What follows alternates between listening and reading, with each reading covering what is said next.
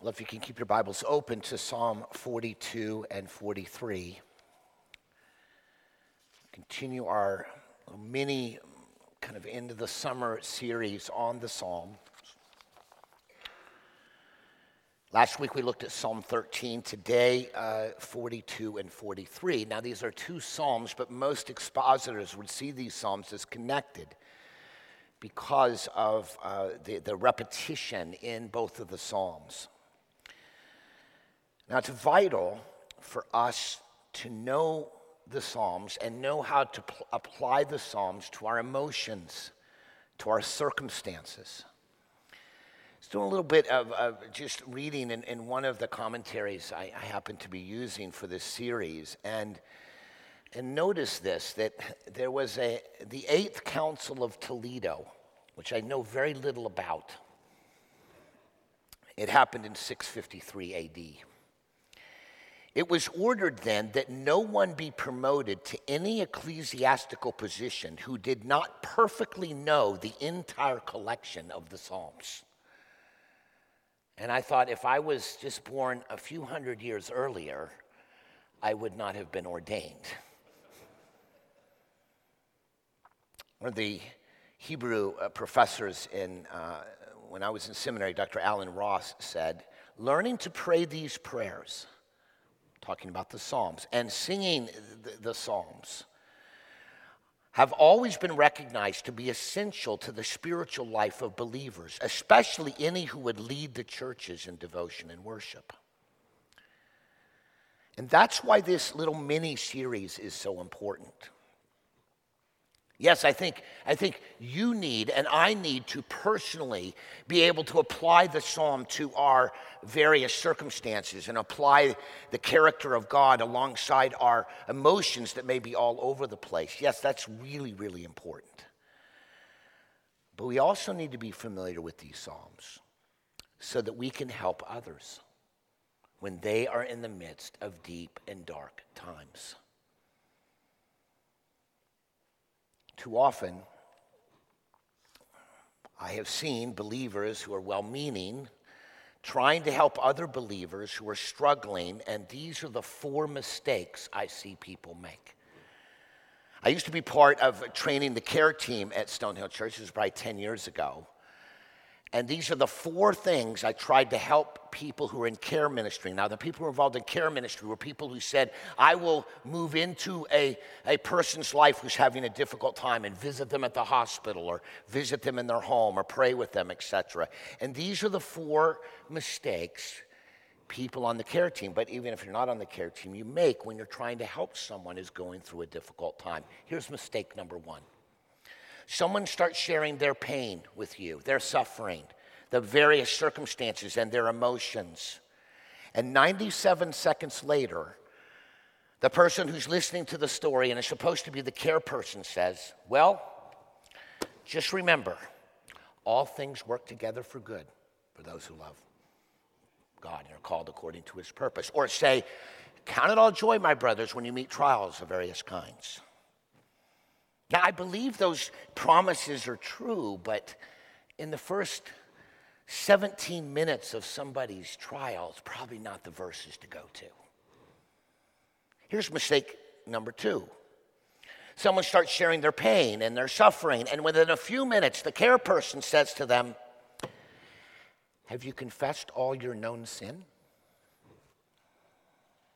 Have you prayed in faith? Have you thanked God for all blessings? Have you done this, that, and the other thing? As if our suffering, or that all of our suffering is based on our lack of performing some checklist for our own righteousness. Mistake number three. Someone starts sharing their pain and suffering, and after a few minutes, the care person says, dude, quit whining. Buck it up. Life is hard. Stop crying. Mistake number four. Someone starts sharing their pain and suffering, and the care person listens, and that's the right move initially. But then they keep listening, And all they do is listening. And all they do is affirm the sorrow and the trials that the person has. And now it's 5 months later, and the care person has done nothing to help the brother or sister in Christ, point them to Christ, point them in the right direction. We're not simply here simply to listen, although that's the right first move. If 5 months later that's all you're doing, you are not actually caring for the person in pain. Thankfully, the Psalms, and I would say the rest of God's Word, provides a more comprehensive guidance to match the complexity of life and how to help someone who is suffering. And that brings us to Psalm 42 and 43. And in these two Psalms, which we'll treat as one unit, I want to look at three things that are absolutely important. Number one, we need to see the reality of a very common spiritual problem that we all probably will end up facing. That's what the psalmist is going to describe. The reality of their situation. We're going to look at, the psalmist does provide some reasons why this spiritual condition, this reality can happen, and then we need to learn what responses are helpful for us individually, but for us to help other people to engage in these responses that will help them through this spiritual reality that's pretty common. So let's look at this common spiritual reality. Let's look at what the psalmist describes is his spiritual condition. Look at verse 1. He is spiritually thirsty, the psalmist. As a deer pants for flowing streams, so pants my soul for you, O God. The psalmist's spiritual life is dry. He's thirsting, and it's more than simply, hey, I'd like a glass of water. He's really thirsting. He's dehydrated spiritually. Like an animal can be desperate for water when dehydrated. This psalmist is desperate for God. And it's not that the psalmist disbelieves God. He simply doesn't feel close to him. His relationship with God is dry, it's stilted, it's marginal. In a very real sense, he believes, but he's not experiencing in real time the personal, living God in his daily life. And of course, we know that this is a condition for everyone in the world. One of the reasons we all experience, even unbelievers would experience spiritual dryness, is because, as Augustine said, you have made us for yourself, O Lord, and our heart is restless until it rests in you. Only God can satisfy, and so it's not surprising that we might find ourselves in a spiritually dry time. The psalmist also depicts his spiritual condition here 3 different times in both psalms using the same words. Look at verse 5. He says, why are you cast down, O my soul, and why are you in turmoil within me? And then he says, hope in God, for I shall again praise him, my salvation and my God. He repeats this in verse 11, the last verse of Psalm 42. Why are you cast down, O my soul? Why are you in turmoil within me? Hope in God, for I shall again praise him, my salvation and my God. And then in verse 5 at the end of Psalm 43, why are you cast down, O my soul? Why are you in turmoil within me? Hope in God, for I shall again praise him, my salvation and my God. The psalmist is not experiencing a vital relationship with God. His personal experience of God is dry. And that phrase, why are you cast down? This is not just a momentary, you feel a little blue tomorrow morning. It's a very strong word. Why are you cast down means the psalmist feels completely undone. He feels like he's being squeezed by his circumstances. He feels like he doesn't have a way out. It would indicate that the psalmist is spent. He's finished. No power to face the day. And God feels 1,000,000 miles away. Now, what is fascinating about Psalm 42 and 43 is I don't think, and most commentators would agree, nowhere in either psalm does the psalmist give any indication that his spiritual condition has anything to do with his own sin. You got to see that, or you'll miss the psalm. Nowhere does it say the psalmist was necessarily negligent in his spiritual duties, per se, or that he's in some kind of terrible sin. Now, many of the Psalms, that's the message. Psalm 51, when David cries out because of his sin of adultery with Bathsheba, he's clearly talking about his sin and the misery that his sin has brought to him. The psalmist has found himself spiritually dry. God seems distant, not real. His experience of God in real time has been drastically degraded.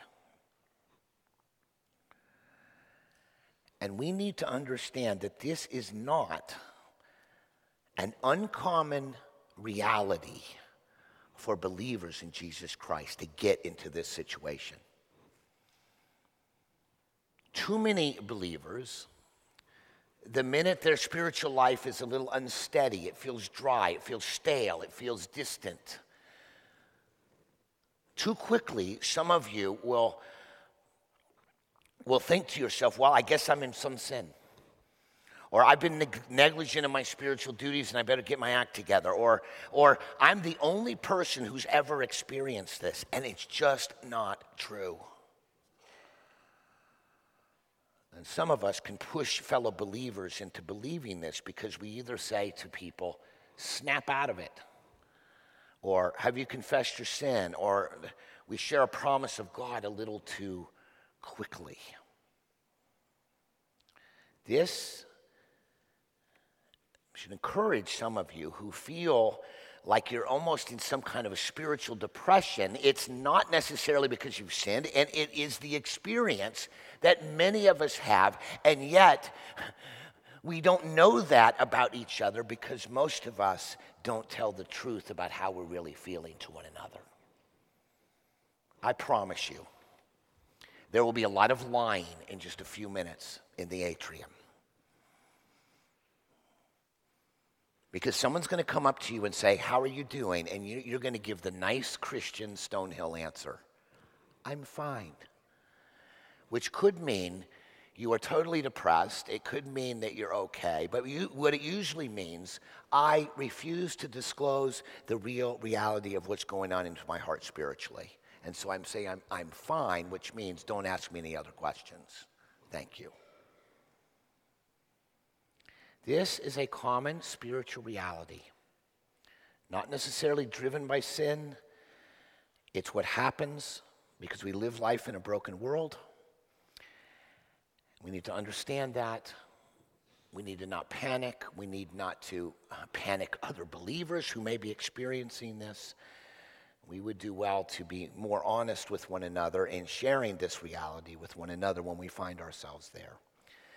That's the first thing we need to look, the reality of this common spiritual experience. But the psalmist gives some reasons for why this reality, this common spiritual reality affects people. Now, I don't think the psalmist is trying to be exhaustive, and I'm not even sure the psalmist is that concerned about, if he can understand all of the different reasons why this may be happening to him. But let me kind of show you how the psalmist, in his honesty being poured out before God, identifies some of the possible causes and reasons for this spiritual dry condition that he finds himself in.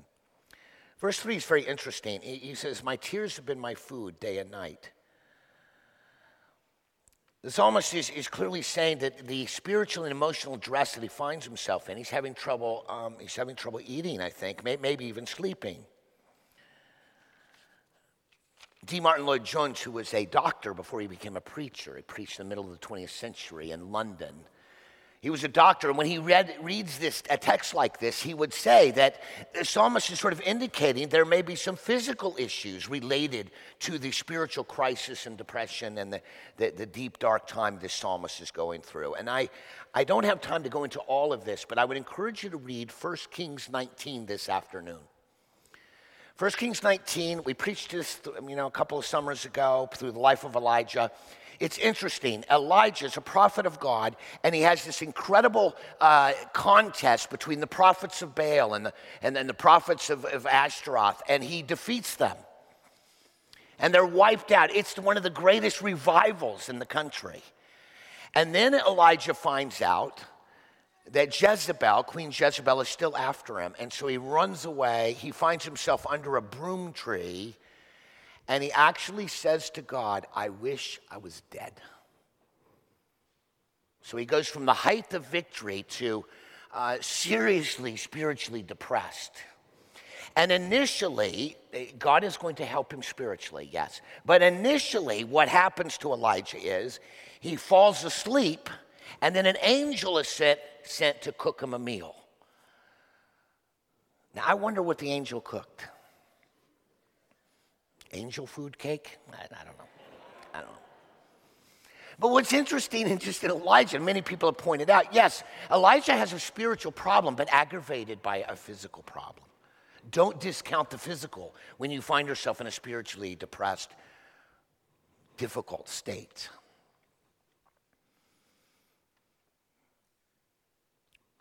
So that's just one thing to think about as you walk through this. You may need some spiritual input, but you also may need to get some rest, and a nice meal might help you.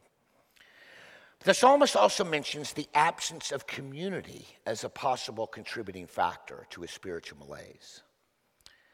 Verse 4, the psalmist is recounting, these things I remember as I pour out my soul, how I would go with the throng and lead them in procession to the house of God with glad shouts and songs of praise, a multitude keeping festival.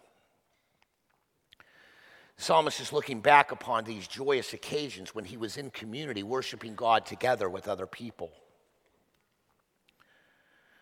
But now apparently, the psalmist is not near Jerusalem. He's not near the temple. He's not near where he can enjoy that community. Look at verse 6.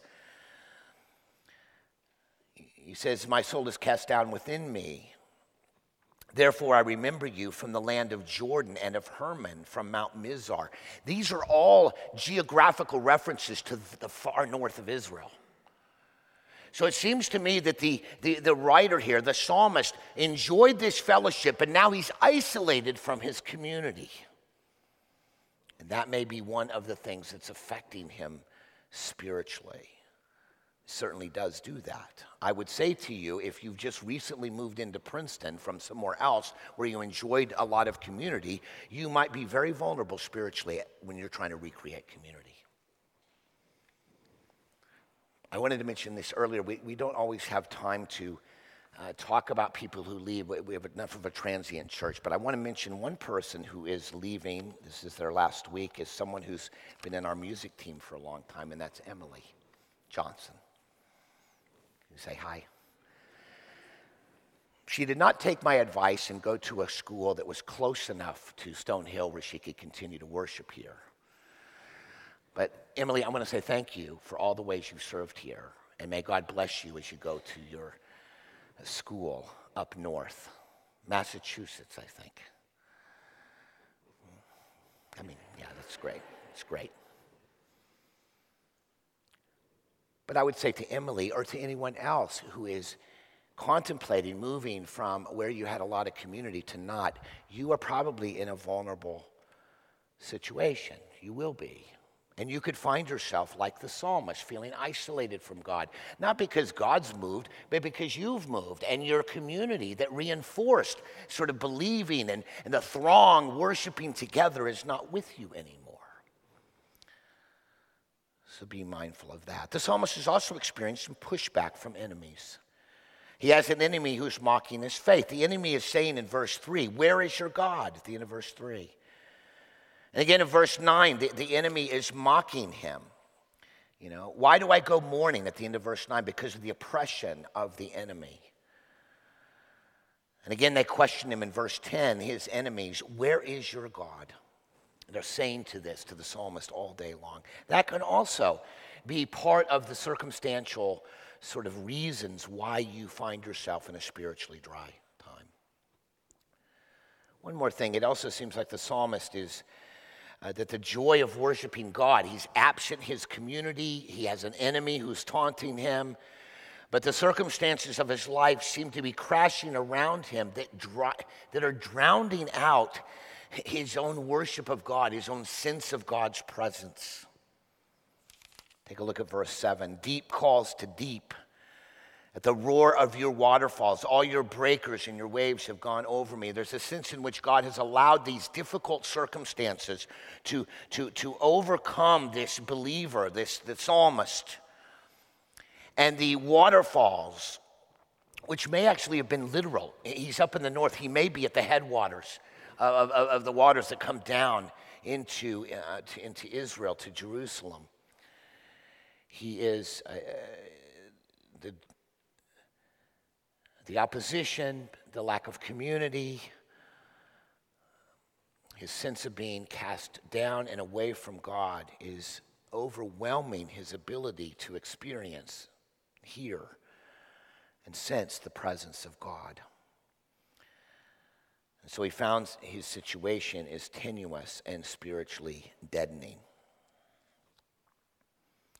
Those are some of the reasons that we can find ourselves in a spiritually difficult, dry situation that leaves us feeling like God is not with us. So now let's move to the responses that the psalmist will take himself and I think recommends to us. And I want to show you 3 important responses that we need to take in the midst of a spiritually dry and depressing time, but also what we need to encourage those around us to take those same responses to deal with this spiritual reality that is common to our experience. So let's look at these 3 responses. The first is this. And we mentioned this last week, and part of the Psalms models this for us, is that the first response that you need to continue to do, even when you feel distant from God, is to pour out your heart to God. Look at verse 4. These things I remember as I pour out my soul, how I would go with the throng and lead them in procession to the house of God. These things I remember as I pour out my soul. The psalmist is feeling distant from God. He believes in God, but he feels distant. He's dry. God is not really satisfying him in a real-time manner. And what does the psalmist continue to do? Pour out his heart to God. If you're here this morning or you're working and you know somebody who's experiencing a spiritually dry time, you need to encourage them while they're experiencing this, spiritual depression. Keep telling God you're not experiencing. Keep telling God of your spiritual dryness. Tell him all about the sense that you feel cast down. Tell him about your emotional deprivation that you are experiencing. Because too many times, under pressure and under duress, the one thing that believers stop doing is praying. And when you're under duress, it's not like you need to pray these incredible theological prayers that we're all going to put in a book and you're going to package it up and we're all going to buy your book. I was spiritually depressed. Here's my wonderful prayers. Part of praying is simply keep telling God what you're dealing with. Keep telling him, I'm not sensing you. I don't experience you. Where are you? And keep doing that. It's an important way to deal with the spiritual reality of spiritual dryness and distance from God. That's the first response. There's a second response, is you've got to learn to preach to yourself. It's so easy to let yourself and your mind run off and speak to you. I don't know. I've got a voice in my head. Okay, I'm not crazy, but there's a little voice in my mind, and it's not a very pleasant voice because it can be loud and it can talk to me. But I've had many times where I've thought, where the voice is telling me, given your circumstances, Troxel, panic, freak out. My wife reminds me of this a lot, where I was doing this this youth event. This is back when I was a youth pastor, and we were renting a whole health club, and they had several racquetball courts, and I thought that students would really like to play racquetball, so I was worried about getting enough rackets to play. And all I kept doing was talking about rackets. There was this voice in my head. You got to get rackets. You got to get rackets. The students are going to want to play. There's, say, 5 courts, and we need to play 10 people. And then maybe if they play doubles, we need 20 rackets so everyone can play. And I just kept talking about the rackets, and this voice kept saying, you got to panic. You got to get the rackets. You got to get the rackets. You got to get the rackets. I freaked out about the rackets. Nobody played racquetball that night. My wife still reminds me sometimes when she sees the voice in my head where I'm starting to panic, and she'll say, you'll look right at me, stop talking about the rackets. There's a voice that's going to talk to you, but you've got to start talking to that. And the psalmist preaches to himself. 3 different times we've already seen it. The psalmist asks himself a hard question. Why are you cast down, O my soul? And why are you in turmoil within me? He says that in verse 5. He says it in verse 11. He said it in verse 5 in chapter 43. Normally we let our self-talk dominate us, but we need to preach to it and ask ourselves hard questions about ourselves. Why are you cast down? He's talking to himself. He's attempting to determine, really, what is the cause of you being so downcast. And of course, he goes on to say 3 times, hope in the Lord, right? Hope in God. I shall again praise him, my salvation and my God. He repeats that 3 times in both of these psalms. Because I think what the psalmist is showing us is that when we are in this difficult situation, we've got to ask ourselves the hard questions. Why are we so downcast? And it's connected to our hopes, asking us to examine our hearts and find out what were we really hoping for that's not happening, that's pushing us in this spiritual dry condition. And the only way you're going to do that, you got to turn off your phone, you got to turn off the TV, you got to think about this and start talking to yourself. Asking yourself the hard question, but you also preach to yourself when you remind yourself that your only hope is God plus nothing else.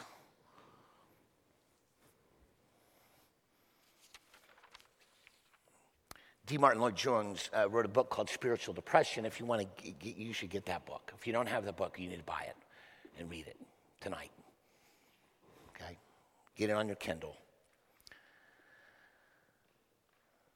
This is what he talks about when he says what Psalm 42 and 43 is about. He said, D. Martin Lloyd-Jones says, there's another man within us, so to speak. And you've got to handle that other person who's speaking to you, yourself. Do not listen to him. Turn on him, speak to him, condemn him, upbraid him, exhort him, encourage him, remind him of what you know, instead of listening placidly to him and allowing him to drag you down and depress you. He says this another way. He says, talk to yourself. And though the devil will suggest that you, because you do not feel, you are not a Christian, say, no, I do not feel anything, but whether I feel or not, I believe the scripture, I believe God's word is true, and I will rest my soul on it. I will believe in it, come what may. So you ask yourself the hard questions. Where is your hope?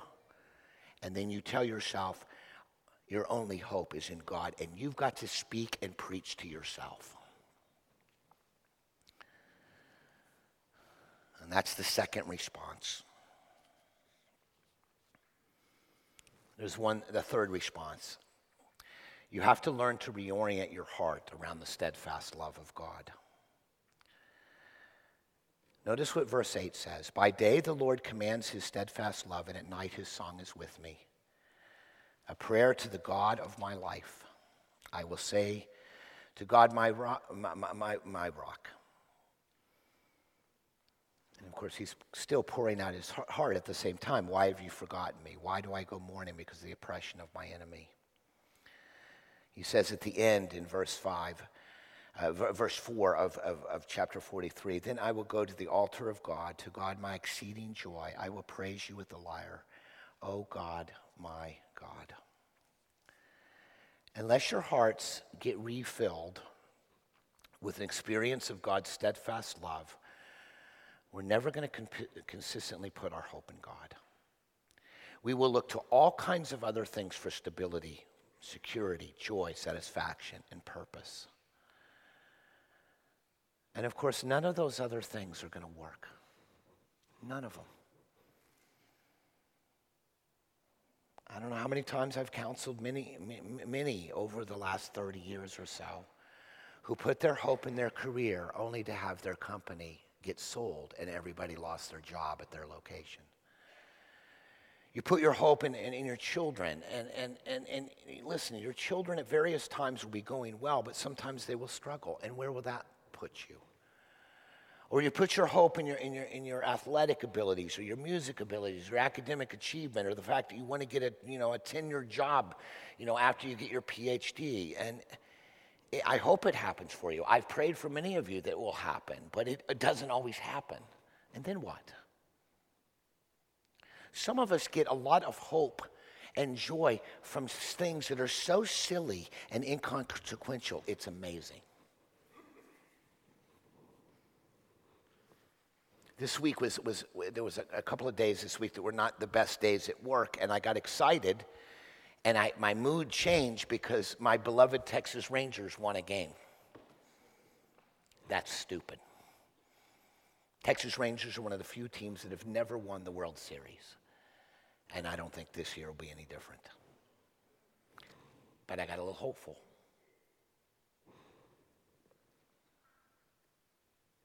Keeping the steadfast love of God in Jesus front and center in our hearts, making it our real hope, our actual hope, our functional hope, our joy is a cure for living well in a broken world. As I close, let me just say this. Jesus says 7 statements on the cross of Jesus Christ. When he's on the cross, he says 7 things. One of them is, I thirst. We read it earlier today.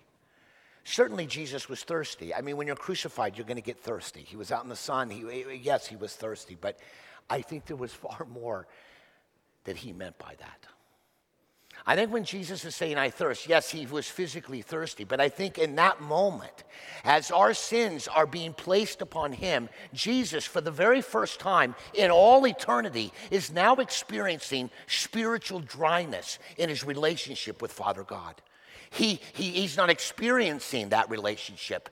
He says, my God, why have you forsaken me? That's one of the other statements he makes on the cross. He is taking the sin of the world and experiencing ultimate spiritual dryness so that we, those of us who know Jesus Christ, why we might feel spiritually dry at times with God, we can know for sure because we have the steadfast love of God that even though we feel distant from God, we are not actually distant from God because Jesus made himself actually spiritually distant from God so that we would never be.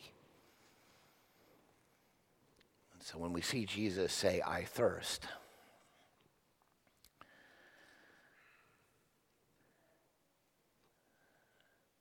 his ultimate thirst that Jesus experienced was so that even in our times of spiritual thirst and spiritual depression even, we may feel alone, but we are not. And when our hearts grab hold of the steadfast love of God in Christ, our spiritual thirst, our downcast emotions can be dealt with. And we can endure. It's not easy. It's not magically going to all necessarily go away, but we can make it through. Because deep down, we will know that no matter how we feel and what we may be personally experiencing, deep down, we will know that we are loved by an almighty God in Jesus. And that makes all the difference. Let's pray. Dear Father in heaven, I suspect there are a number of people in this room right now that are experiencing spiritual dryness. They are downcast. They are experiencing real spiritual depression in some way. And we also probably know of people who are experiencing that kind of situation, Lord. And I pray that you would help us to use your word, Psalm 42, in a gracious, loving, careful, honest, appropriate way, in a timely way, to point ourselves and to point others to the only hope we can have, which is found in the steadfast love of Jesus Christ. Help us, Lord, in Jesus' name. Amen.